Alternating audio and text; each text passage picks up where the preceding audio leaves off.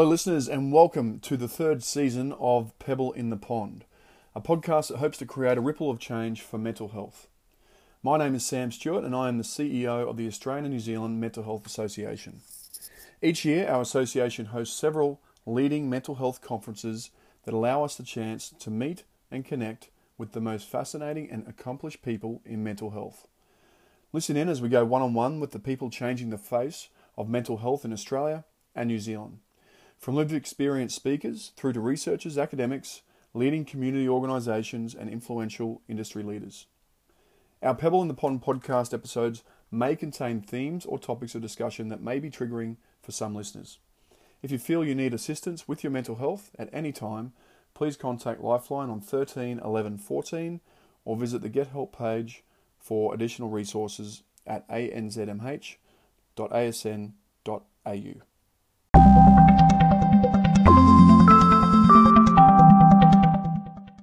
Despite the best efforts of governments over the years, providing timely, appropriate and equitable access to services supporting child mental health has been problematic.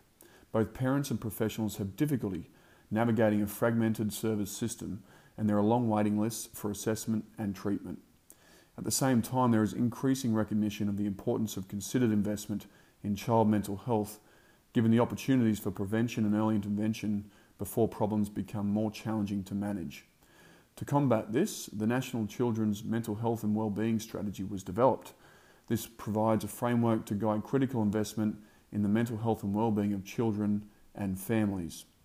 And one man dedicated to driving this strategy is today's guest, Professor Frank Oberklaid. Frank is an internationally recognised researcher, author, lecturer and consultant, and has written 2 books and over 200 scientific publications on various aspects of children's health and development.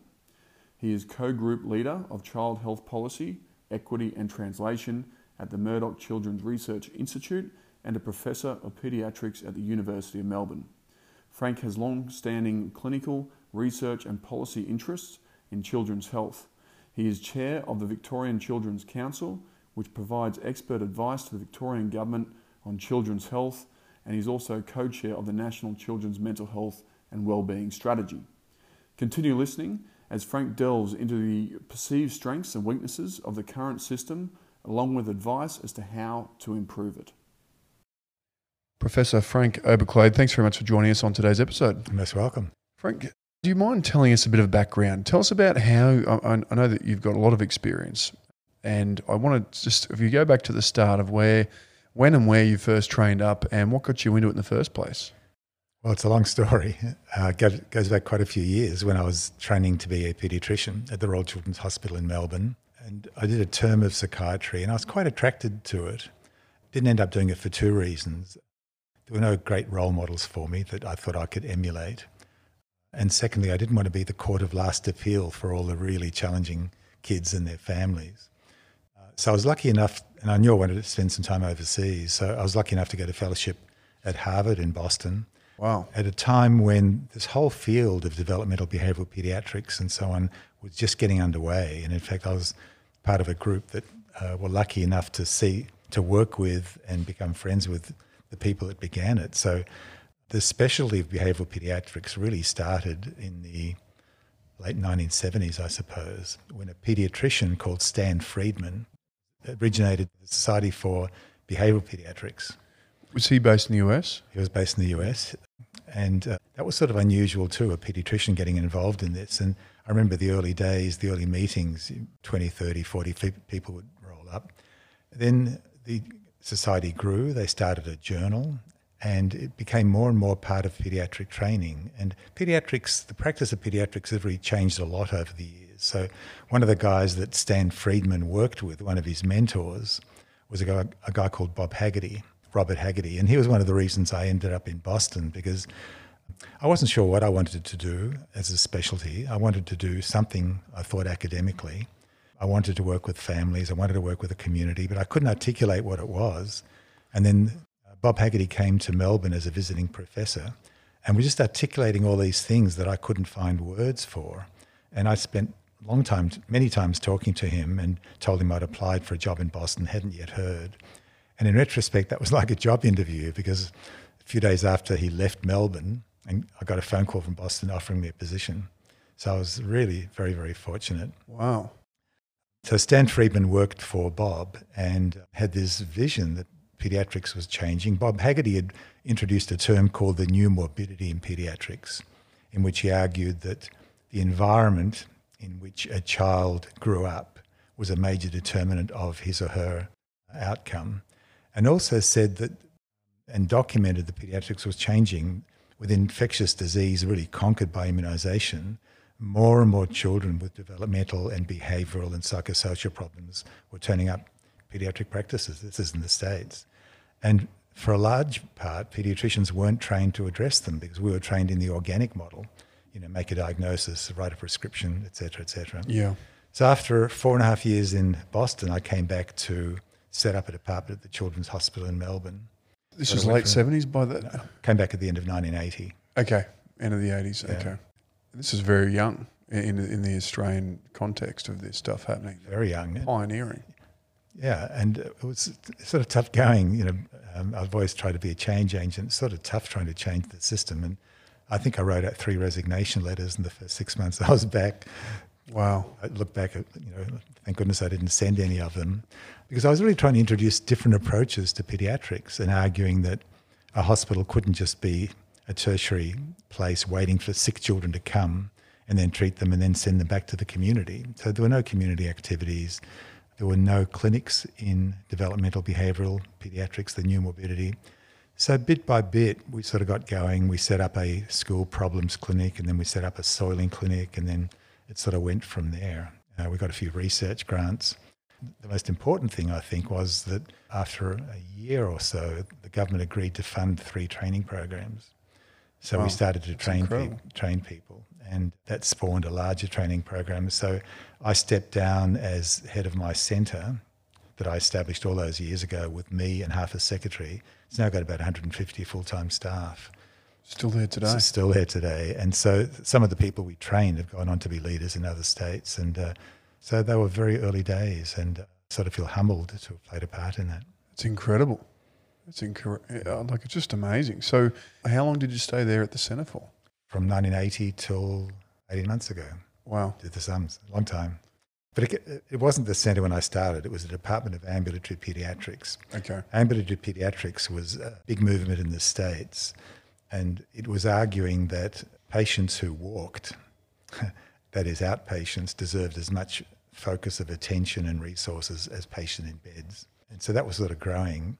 And I had endless confusion with people saying I'm in charge of ambulances and et cetera, et cetera. But it was very important because the Children's Hospital is a wonderful institution. It's well known internationally. It's famous for all sorts of things, but it was pretty closed in those days. So there was very little community liaison. There was no community outreach. And I remember in the early days, we ran the emergency room, and I used to take residents working in emergency to some disadvantaged schools to talk to the principals and teachers and so on. So they were the very early kernels of a much more active, preventive approach. Some of the models we started all those years ago are still in existence today. So it was a major sort of reorientation of what paediatric practice is, reaching out into the community, working more closely with families, focusing on prevention, asking what went wrong in the community that this child needed to come to hospital. And the corollary of that is, how can we be working with children and families to stop children ending up in tertiary services? And so many conditions that paediatricians see and psychologists see and psychiatrists see are preventable. Pick these kids up early, support them, scaffold them in appropriate ways, scaffold the families. You intervene early, it's cheaper, it's more efficient, you save a lot of angst. Better outcomes. Probably save a lot of prison time, yeah, et cetera, et cetera, et cetera. So there were sort of exciting times, and gradually the centre, the department and the centre grew. We started to attract more and more smart people, and the training program grew as well. So I'm not in charge of the training program, I haven't been for quite a long time, but this year we have about 8 or 10 trainees and about 40 applications. So, it's amazing. So the young doctors, the young paediatricians, they really want to make a difference. They don't want to go into practice and make lots of money necessarily. They don't want to work in the wards looking after sick children all the time. They really want to work with disadvantaged and vulnerable families. So that's been exciting, mentoring these young people as they grow older. Frank, you would have seen some big advancements and progress changes over your time in the paediatric space. What is something that you're most proud of, or you think that has been most progressive as far as where we are today versus where we were back then? Wow, that's a big call. And I can only give you a narrow answer because my specialty is fairly narrow. Yeah. I mean, there's all, in the big picture thing, you look at immunisation, you look at gene therapy, you look at the rotavirus, and the Children's Hospital in Melbourne has been at the forefront of a lot of those changes. So I can't speak in an informed way for those. In my area, in developmental and behavioural paediatrics, I think the big difference is that people understand there is a science to this. One of my ex-trainees said to me once when he was training with me, and I turned it into a quote that I used to use on a slide, and it goes something like, everybody knows you need special expertise to look after sick children in hospital, but they think that looking after children with developmental and behavioural problems is just common sense. And that's what it was like, you know. Is that right? The older paediatricians, you know, I've been looking after these kids for 30 years. And so I think the big change is people now appreciating that there is a science to it. There's a very robust research community, both here and overseas, and that you do need skills. You can't see children walk in with complex behavioural problems and family issues and intuitively know what to do. Yeah. Sometimes you'll get it right, but lots and lots of times you'll get it wrong. I think the other big change I've noticed is paediatricians working with other professionals.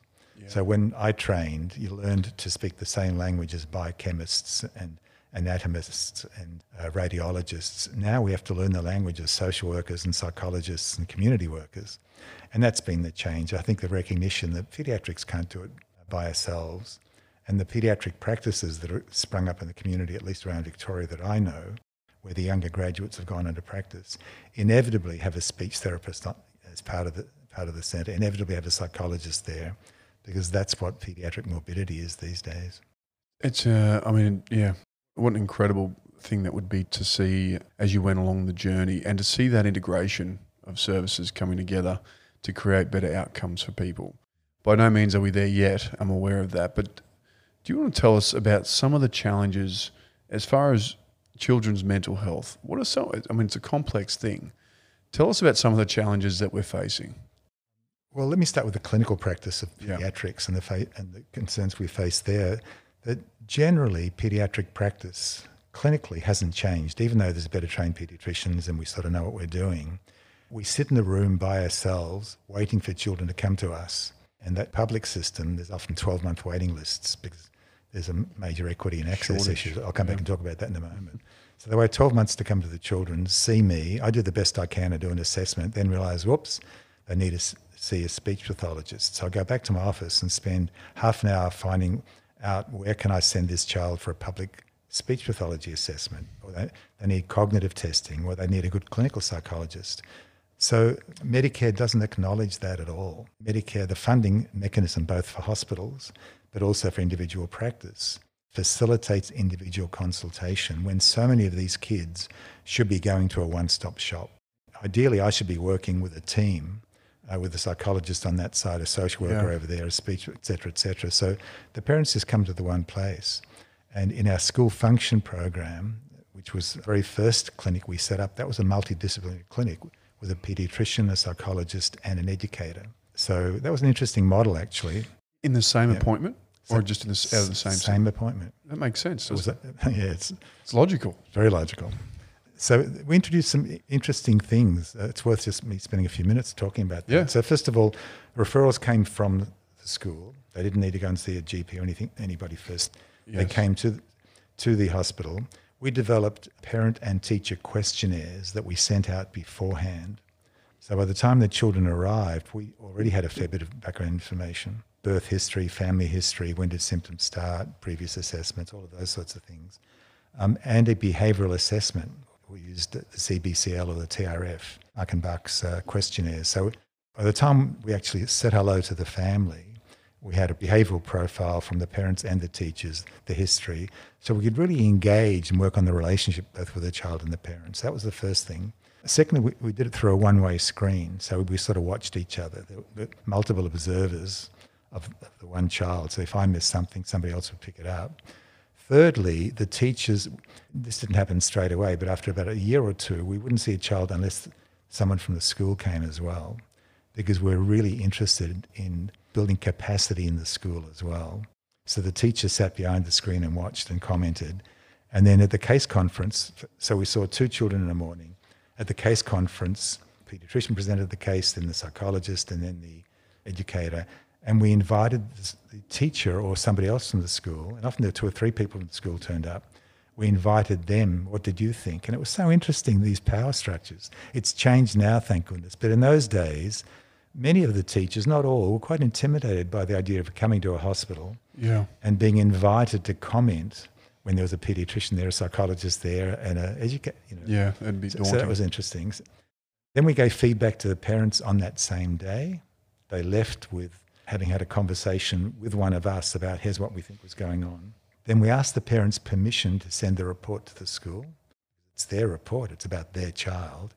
And we sent exactly the same report that we sent to the school to the parents. So they had access to exactly the same information that the school had, which was empowering of them as well. And we did an evaluation of the clinic 5 or so years after it got going, and it was really positive. It really led to changes in school practice. So that was some of the things we introduced, having teachers involved, building capacity, involving parents, sharing information, etc., etc. The other thing was I wanted to make that model as simple as possible to make it sustainable. We didn't want super specialists there. We didn't want to make it complex. We're trying to give a message to schools. Look, every school can set up a program like this. There's a local paediatrician. You can maybe bring in a psychologist. You can set up versions of this multidisciplinary assessment. So that was a very early model, but generally we see children one at a time behind a closed door, so that the funding, block funding to hospitals and Medicare funding is just not appreciated, that paediatrics is different than it was 50 years ago.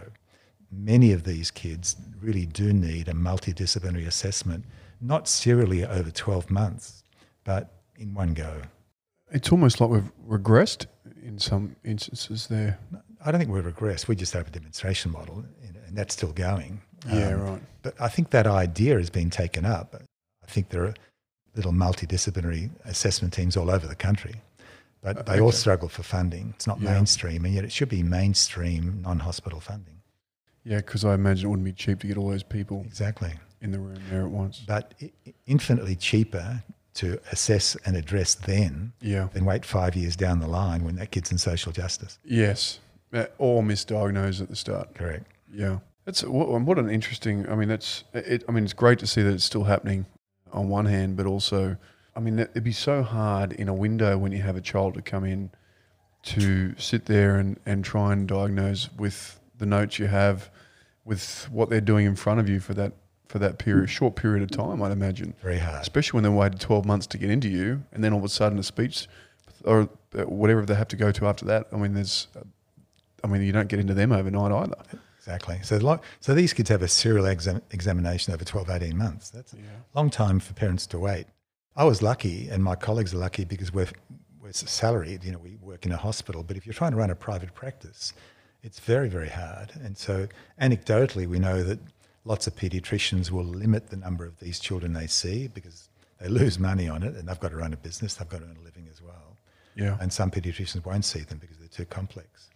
There's one other good anecdote of, this wasn't me, it was a school principal. And I've got to tell you, some of the school principals I've met over the years are just extraordinary human beings, just heroes. And it made me realise early on how important leadership is at making a difference at a local level. We did an outreach to, I shouldn't mention the school, but it was close to the Children's Hospital in a disadvantaged, socioeconomically depressed area. And I'd take a couple of the residents from the hospital there. And the principal, so in the old days, the school nurse would come on one day, and somebody from the old psych and guidance, a psychologist would come on a different day, etc. There's no paediatrician. So the principal got us all to come on a Friday morning. In the old model, children would be referred to the psychologist only if there was a problem, or etc., etc. So on a Friday morning, we'd gather in his office at 8:30 and have a cup of tea, and he'd ask each teacher in rotation as a schedule, like 2 teachers a morning, hey, Sam, come down and have a cup of tea with us. And they'd come down, pour a cup of tea. Tell us the 3 or 4 kids in your class you're most worried about. It was as informal as that. And the teacher would say, I'm worried about Johnny. And the school nurse would say, I know that family. I looked after this. I remember the sister that I'll pay a visit to the mum. Or another kid, somebody, I think they've been to the children's. Okay, I'll check the children's. Psychologists seen would it say, at church, sports. but it was all the professionals would come together at the same time. And the teachers felt so empowered because all the kids in the classroom that were so challenging to them, the principal was interested in. And we would try and put scaffolding around that teacher. That was an interesting model as well. So leadership is important. I still remember that teacher's name. Isn't that incredible? One of the reasons I remembered, he was really quite charismatic, but on weekends he worked at the races as a bookman's baggie. He held the bag for the bookie, so he was really quite a character. So if we go back to the fragmented service model that we have, what are some of the challenges and what do you think we need to do about addressing those? Well, I talked about, first of all, it's a very, very fragmented. Disjointed. Very disjointed. And in this morning's talk, I mentioned 147 different types of programs and services. So if you map them all, there are so many, and yet we don't know where to go. So it's very, very difficult to navigate, even for professionals. And we heard time and time again from maternal and child health nurses and from GPs and from schools, they don't know where to send these kids. So there are no clear criteria, and services spring up and don't spring up. And there are often narrow eligibility requirements. Oh, you've got a gambling problem. We don't deal with gambling. We only deal with alcohol and drugs. So you've got to fit these narrow diagnostic criteria to get services. So we see again and again and again major problems with access and with equity. So if you can afford it, you can go and see a paediatrician or a psychologist privately. You can get in, still waiting lists, but you can get in much more quickly, and you get reasonably good services. Yeah, there are good people working in these systems. This is not about disparaging the people. No. But in the public system, it's very, very disjointed. And as I said, there are many criteria for getting services. You often need a diagnosis. You need often a threshold. You need a certain level of severity before people will see you. And it's very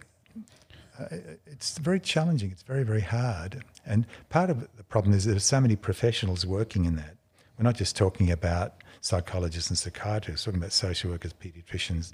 There's a whole lot of people, particularly in that secondary system, who can assess and manage many of these children.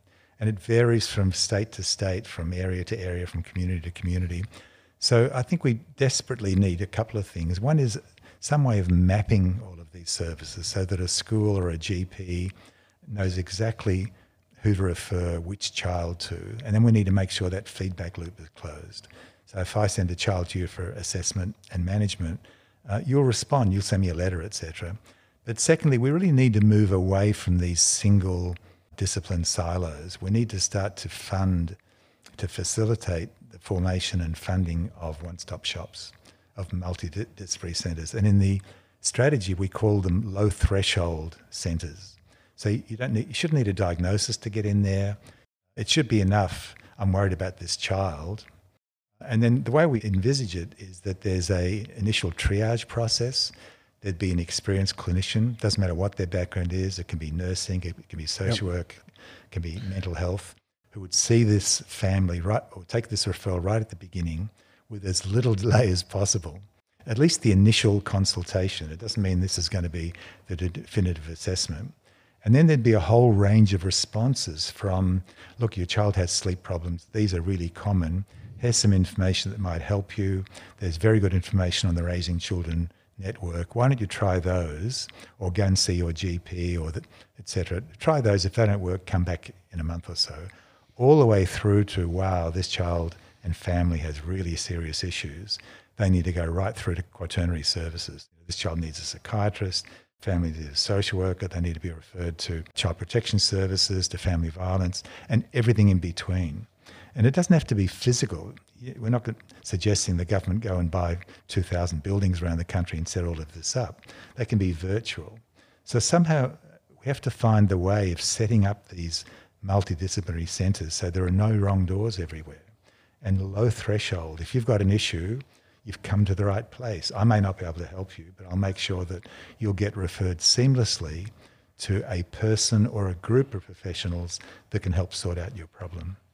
That makes sense. I mean, because we're missing a bit of that at the moment, aren't we? We're missing that opportunity, A bit of that. a fair bit of that, to really identify that at an earlier point in the timeline of things. Correct. Yeah, because in those earliest stages when parents are sometimes reluctant to get support, and this morning I talked about the terminology. You know, they've got to admit to themselves, my child may have a quote unquote mental health problem. That's when we can often intervene the best in those very, very early stages. That's when we can do the most good. And yet the service system is predicated on waiting till children get to a certain level of severity, and then we treat them rather than scaffold them. The amount of investment in a child mental health at the moment is probably in record numbers. I think we would, if you look historically, I guess it would say. Mm-hmm. How do you think we're going as far as investing those dollars in the right areas? Yeah. We're investing them traditionally, and that is we're announcing programs like funding 100 new psychologists or 50 social workers or intervention program for a school, and that's okay, but we need to step back and look at the whole system. What does that patchwork of services look like? What needs to be done? I mean, what we'd like to see in the strategy is just stop funding for 5 minutes and step back, look at the whole picture of child mental health, and then how do we develop a 10-year funding plan that promotes the things we know are critical, like parent education, parent literacy, like changing the language, like improving access, like mapping the services, like encouraging these one-stop shop integrated hubs. Yes. They're the things we need to be funding. It just can't be willy-nilly. You know, somebody gets to the minister or somebody has an idea, or it's got to be a much more thoughtful, much more measured approach. So one other thing is we shouldn't just look at our success in addressing children's mental health and the gaps in dollar amounts. Again, in the strategy, we were at pains to say this is not about more money. Yes, we need more resources for child mental health, but it really is a branch and root reform of the system. It's looking at all the things we need to do, some of which don't take money, some of which take cultural change, which is often very difficult. Different is often harder to argue for than more. But if the only measure of our success of the strategy is lots more money for child mental health, that's not necessarily the outcome that we're looking for. You mentioned the strategy, and in fact, let's talk about the National Children's Mental Health Wellbeing Strategy. You're the co-chair of that. Tell us about the strategy and how you think it's progressing. Well, we were very pleased. I mean, we were quite daunted when we took it on. I got a phone call from the Minister's office in one of my clinics at the hospital, inviting me to be co-chair with Christelle, who's a psychiatrist from Brisbane. Yeah. And we're at opposite ends of the spectrum almost. She's a fabulous researcher doing research on fairly narrow band, working in a hospital setting. I'm in a community setting. It was like chalk and cheese, but it was an inspired choice, at least from my point of view. We reached consensus well. We got on very well. We respected each other. We developed a lovely working relationship. We got to like each other. But importantly, bringing it into the Mental Health Commission or under the umbrella of the Mental Health Commission was critical because there's some very smart people there. They understood a lot of the governance issues about how you write these reports, etc. But it was sort of daunting just taking on the task, and yet how could you turn down an opportunity like that to try and make a difference? So the Mental Health Commission helped us organise some of the governance, some of the processes, organised a whole lot of the consultations for us, helped us set up the committees, listened to Christelle and I as we made suggestions for members of the expert committees, and it came together really very, very well. And then COVID struck. And so that changed some of the ways we worked because we had the committees the expert committees and the working groups that I mentioned this morning, but we also had in mind to do a sort of roadshow visiting every capital city in the country where the Mental Health Commission had organised for all of the branches of government involved in child mental health would come together for half-day workshops. So we would have learnt a hell of a lot from those meetings. And it was important also because the idea was for the states to own the report and own the process. So we had to cut that short, and we had several telehealth meetings, which were okay, but nothing like. No. But I can't praise our staff. I mentioned two of them this morning by name, Alex Haynes and Sarah McNeil. They were just fabulous. and they just helped pull it together. And then we had some good critical input from the members of the Mental Health Commission as well. So all in all, we were very pleased. I'm sure I speak for Christelle as well. We were just delighted with the way the draft report came together. I'm sure there were errors. We put it out for public consultation, as you know. I think we got close to 200 formal submissions. I know I got a lot of informal feedback, and I know Christelle did as well, and I presume the Mental Health Commission did as well. So at the present time, not at present, over the last 6 weeks, they've been collating all the responses, organising them, because we want to honour everybody's response and do justice to their comments. And we've got our first follow-up meeting now next week, scheduled for next week, and we'll start to write it, put together the final report, which will then go to government in the next few months. That's exciting. It's an exciting moment, yeah. Obviously, we can't change the fact that COVID came along, but do you find that with what you were able to do as far as getting the stakeholders buy-in and getting the input that you needed, do you feel like it's there? Do you feel like you've got the responses? We're never satisfied with some of that stuff. You can't consult enough, you can't co-design enough, but as you say, it is what it is, and we did the best we can. I think we certainly did a lot of good stakeholder consultation with the various parent groups, youth groups, vulnerable populations, etc. So we're reasonably content that we tried hard to do it, and I think we did a reasonable attempt. Has there been anything that surprised you so far as the strengths and weaknesses of the current system, and some feedback you've gotten from that? Nothing that really shocked us. I mean, we got a lot of terrific detail. I mean, we had fabulous collaboration from the colleges and the societies, the College of Psychiatry, the Australian Psychological Society. Went to all those professional groups and got some terrific ideas and great support for what we were doing. So that was good. And just some terrific recommendations that I hope we've honoured and reflected in the recommendations that we've made. The other challenging thing that I mentioned this morning is measurement, indicators. Again, what we don't want is for people to applaud us. Oh, what a great report, goes up on the shelf, and in 5 years' time, someone will pull it down. And we've seen this before. There was a report in 2000, and I've been through some of that, and some of the recommendations are still so germane today. So we really want the government to commit to a process of how are we doing, measuring how we're doing. And this is going to be difficult for all of us, but particularly for governments, being able to accept some feedback.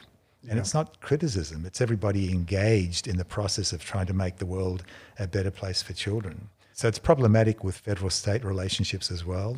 We hope that we can bring them together and stop federal government overriding or vice versa services on the ground. And we really want the strategy to help build bridges between the different professional groups, try and come up with a common language, common referral patterns, common guidelines and so on. That all makes sense, and hopefully that goes well. I guess the biggest fear is that what you said before is that it all goes on a shelf and sits there and... Yeah, I think there's a momentum to child mental health. Yeah, no, I agree. I've been asked to give a talk in a few weeks' time, and the title is "The Elephant Has Finally Left the Room," an increased focus. And it's what I said this morning. I think there's a real realisation now that there's an issue in children's mental health, that it's not the same as adolescent mental health or adult mental health, and it deserves its own policy, its own investment. So the timing is good, and I think the Productivity Commission's report and the Victorian Royal Commission's report has also just bolstered that momentum, that the time is now. And if we can't make a difference in the next 5 or 10 years in child mental health, we're never going to. And as much as it shouldn't be about it, I mean, the payoff that this will, to get it right and to implement a lot of these things in the preventative stage, I mean, long term, it surely will pay off. For sure. And Productivity Commission put some figures around that as well. And not just in economic terms, but just the decrease in stress and distress for children and families and teachers and everybody else. So we're excited about it, and we really hope that it'll make a difference. Can you share some of the indicators of measures of success for the strategy? Not off the top of my head. There's indicators for each of the objectives that we've got. Was it hard to come up with them? Yeah, lots. Yeah. Very, very hard. I said in my talk this morning, if you're looking for indicators of the success of a drug for high blood pressure, it's easy. You just measure blood pressure or liver function tests or whatever it happens to be. It's black and white. It's sort of levels. You reduce blood pressure from X to Y, therefore the drug works. In the whole psychosocial mental health field, it's so much harder because there's a million variables that you have to look at. Setting up the advisory group, the steering committees, the working groups, I mean, it would have taken a fair bit of time and effort in doing that in a relatively short amount of time. Mm-hmm. I mean, we must be pretty proud looking back on what's been accomplished. Very much humbled and proud. And again, I just praise the Mental Health Commission. The way they did this was just fantastic and made it much easier for Christelle and I. A lot of the backroom work is what they did, and we just chaired meetings, which was so much easier. Tell us about how critical it is to have that family and community involvement as a key focus area for this. Yeah, I think the co-design is really important. There's a quote that I use in some of my talks that I made into a slide by, I'm blocking on his name. He's a Chilean Marxist philosopher and writer. I'm blocking on his name right now. The quote's in Spanish, and I've had it translated. The only thing you create from the top down are holes. Everything else has got to be bottom up. And it's a good quote. And so we've had a history, not just in our country, but everywhere, of experts know what's best, governments know what's best, and then we expect you to pick it up. And it's often been a one-size-fit-all, a yellow one, a red one, a green one, and we expect it to be okay for Central Australia as for the suburbs of Sydney. And in retrospect, that's just so foolish. And our Indigenous populations have been saying forever and forever, self-determination. Give us the resources, we'll know what to do with them. And there's been that lack of trust by government. Oh, we can't trust you. And we've seen failure again and again and again, and an extraordinary waste of money. So every community is different in terms of its demographics, its aspirations and service system, etc. So we've got to design different systems. The principles can be the same, but the nuances have to be different for every community. And really every family, I suppose, at the same time. The closer you are to a problem, the more likely it is that you'll know what to do about it. And the converse is true. So with respect to the government in Canberra, if they're 2,000 miles away from a particular town that has an issue, they're not going to know what to do. They need to empower that town. And the other issue about that, about the co-design, is that town or the community or the area, they come to own the program. They're proud of the program, and they'll tweak it and fine-tune it to make sure that it works. Decentralisation of it, I mean, it just seems... So logical. It does seem logical, and I know the Indigenous communities have been doing it for some time now. Have you ever seen it in play during your career? Have we gone away from it and now we want to come back to it? No, I think we're going towards it now. Okay. I think we see really good examples of collaborative thinking in every single state. Yeah. You know, in our centre, we've done quite a bit of work on something called platforms, which is really engaging a community, looking at data, engaging a community. In fact, it's interesting just to describe. So we work with a community. We're invited in to work with them, and we try and assemble the leaders of that community. And leadership isn't necessarily traditional leadership. And then we work with them to understand the community. What are the sources of data? What are the services? What are the strengths? What are the programs? And a lot of those data are administrative data that usually aren't looked at. And we keep on drilling down, including AEDC data, until they get a pretty good feel for what's going on in the community. And then we say, what do you think's missing? What would you like to see that's different? Here we need an extra speech pathologist, and here we need... And then we work with them, but it's their plan. It's not our plan. Yeah. And that's what we'd like to see. In England, there was a program called Sure Start around addressing poverty in the early years. And they talked about tight, loose controls. That is, they were very tight on expectations, but loose on inputs. Once a community was identified as being a Sure Start community, they were given resources and they were accountable to what they said they would deliver, but the way the services were delivered was totally flexible. So in two adjoining communities, the inputs would be totally different because the issues are very different. Now, that wasn't sustained in the UK because they reverted back to traditional practice as funding ran out. But that still makes a lot of sense to us. Develop some principles, support the communities to do that, hold them accountable, but let them organise how best. Get their buy-in. Yep. Yeah. That makes sense. Tell us about what you would like to see from the education setting. Like, what do you think the role is for them moving forward as well? Yeah, we've got a team.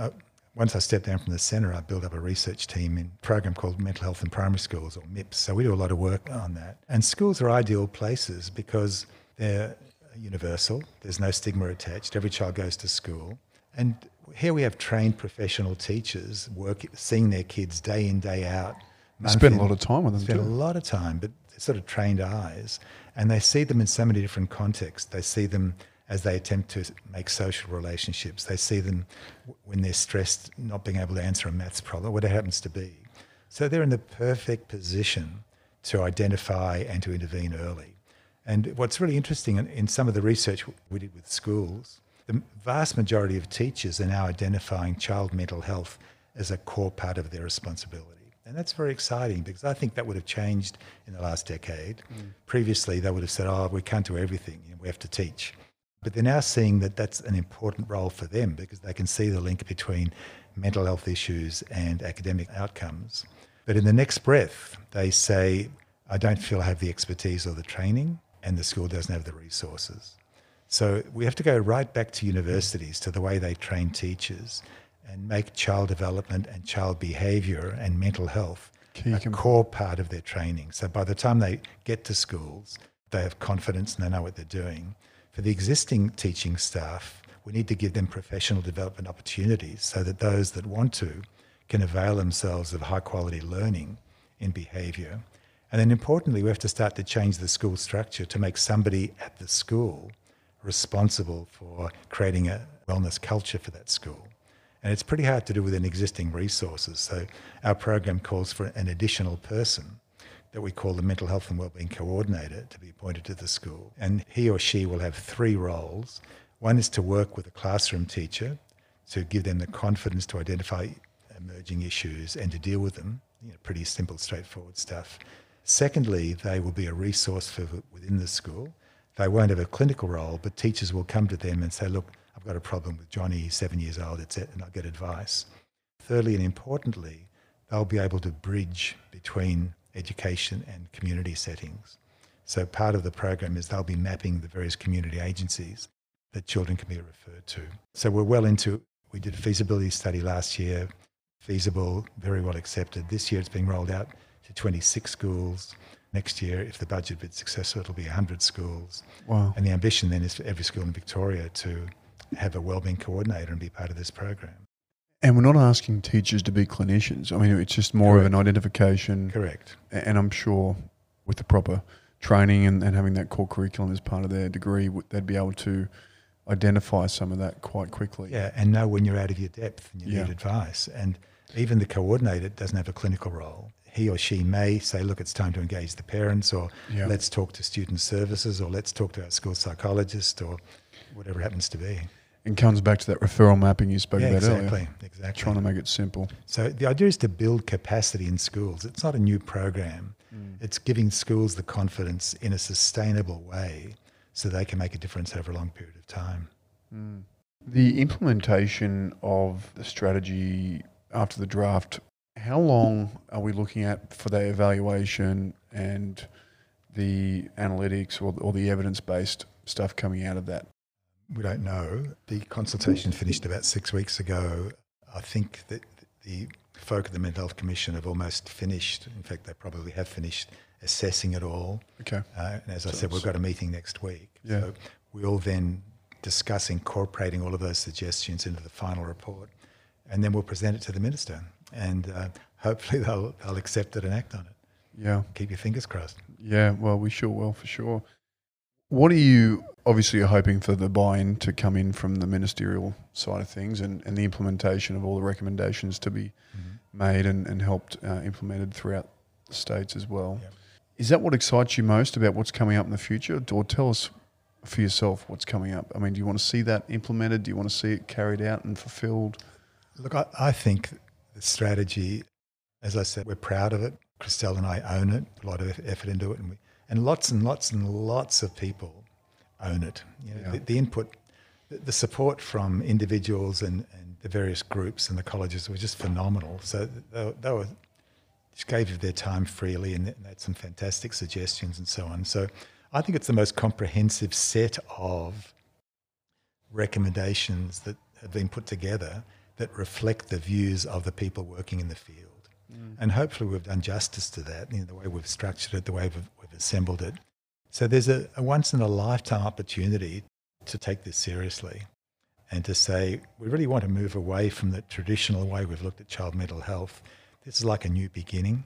We want to empower children, empower families, change the language, all of those sorts of things that we said in the report. Governments grasp this in a non-partisan way. And if we can really start to address the traditional gulf and rivalry between federal and state governments, if all of the governments can say, yep, this is really important, we're going to get behind this, what an exciting opportunity. So that really does excite me.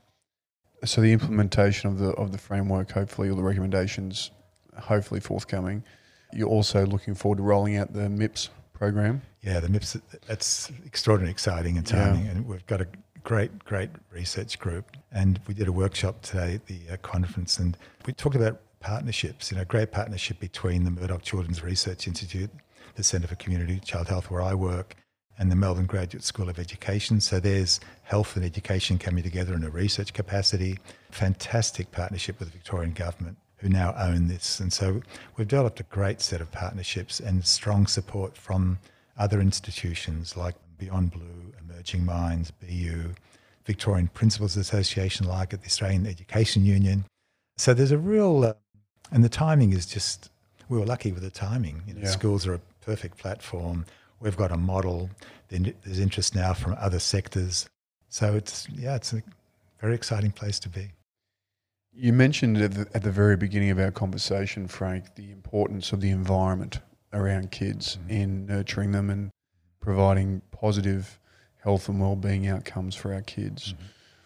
Everything we've spoken about and seems to be in that framework, seems to be in the strategy, seems to be all around that and trying to have that environment around kids to support them. Is that, that's obviously the critical part in all this, is providing that environment around kids. Yeah, the old nature-nurture debate, is it nature, is it nurture, is really finished. It's always nature and nurture. Some kids are born with genetic predisposition to having a particular issue, but we know that the environment is extraordinarily important. And in the last decade, 15 years, there's been a major research thrust into ACEs, adverse childhood events. And we know that the more adverse child events you're exposed to in those early years, the more likely it is you're going to end up on a trajectory with problems later on. Now, you can't do much to change nature. The only way you can change nature is to make sure that during pregnancy, women look after themselves and look after their health, et cetera, But where we can intervene is at the level of the environment. We've known for a long, long time exactly those factors in the family, in the proximal and distal environments that impact positively or negatively on children's outcomes. And that's where we can intervene, and that's where we need to mobilise to make a difference. Frank, where can people keep up to date with what's going on with this? Is there a way they can contact or keep up to date with what's happening? I think the Mental Health Commission website, they've got a very good website, and they'll continue to update it. If they just Google Mental Health Commission, federal one, that's the best way to keep up to date. What else? Is there anything else that you want to say in closing? Anything that I haven't spoken about or asked you about that you would like to mention? No, it's been enjoyable, Sam. It's a journey. I think we're all on a journey together. And I hate to say this publicly, but none of us quite know what we're doing.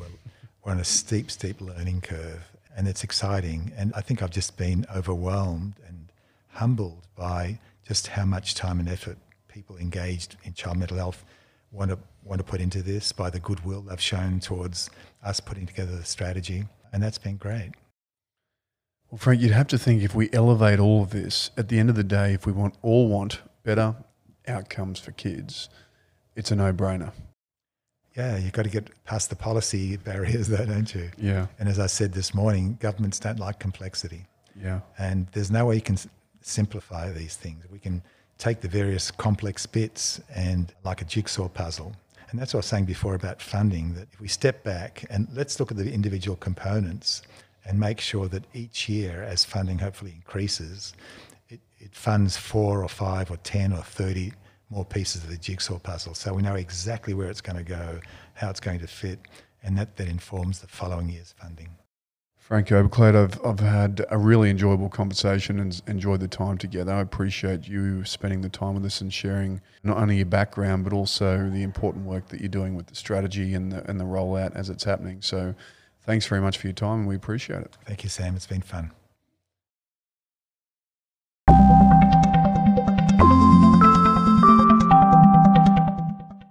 Is there someone working in mental health who you'd like to be featured on the podcast? Are there more questions you want the answers to? Let us know what you want to hear. Get in touch with us by emailing any podcast suggestions to membership@anzmh.asn.au. And be sure to stay up to date on our socials at ANZMHA on Facebook, Twitter and LinkedIn. Thank you very much for listening, and we look forward to sharing our next conversation.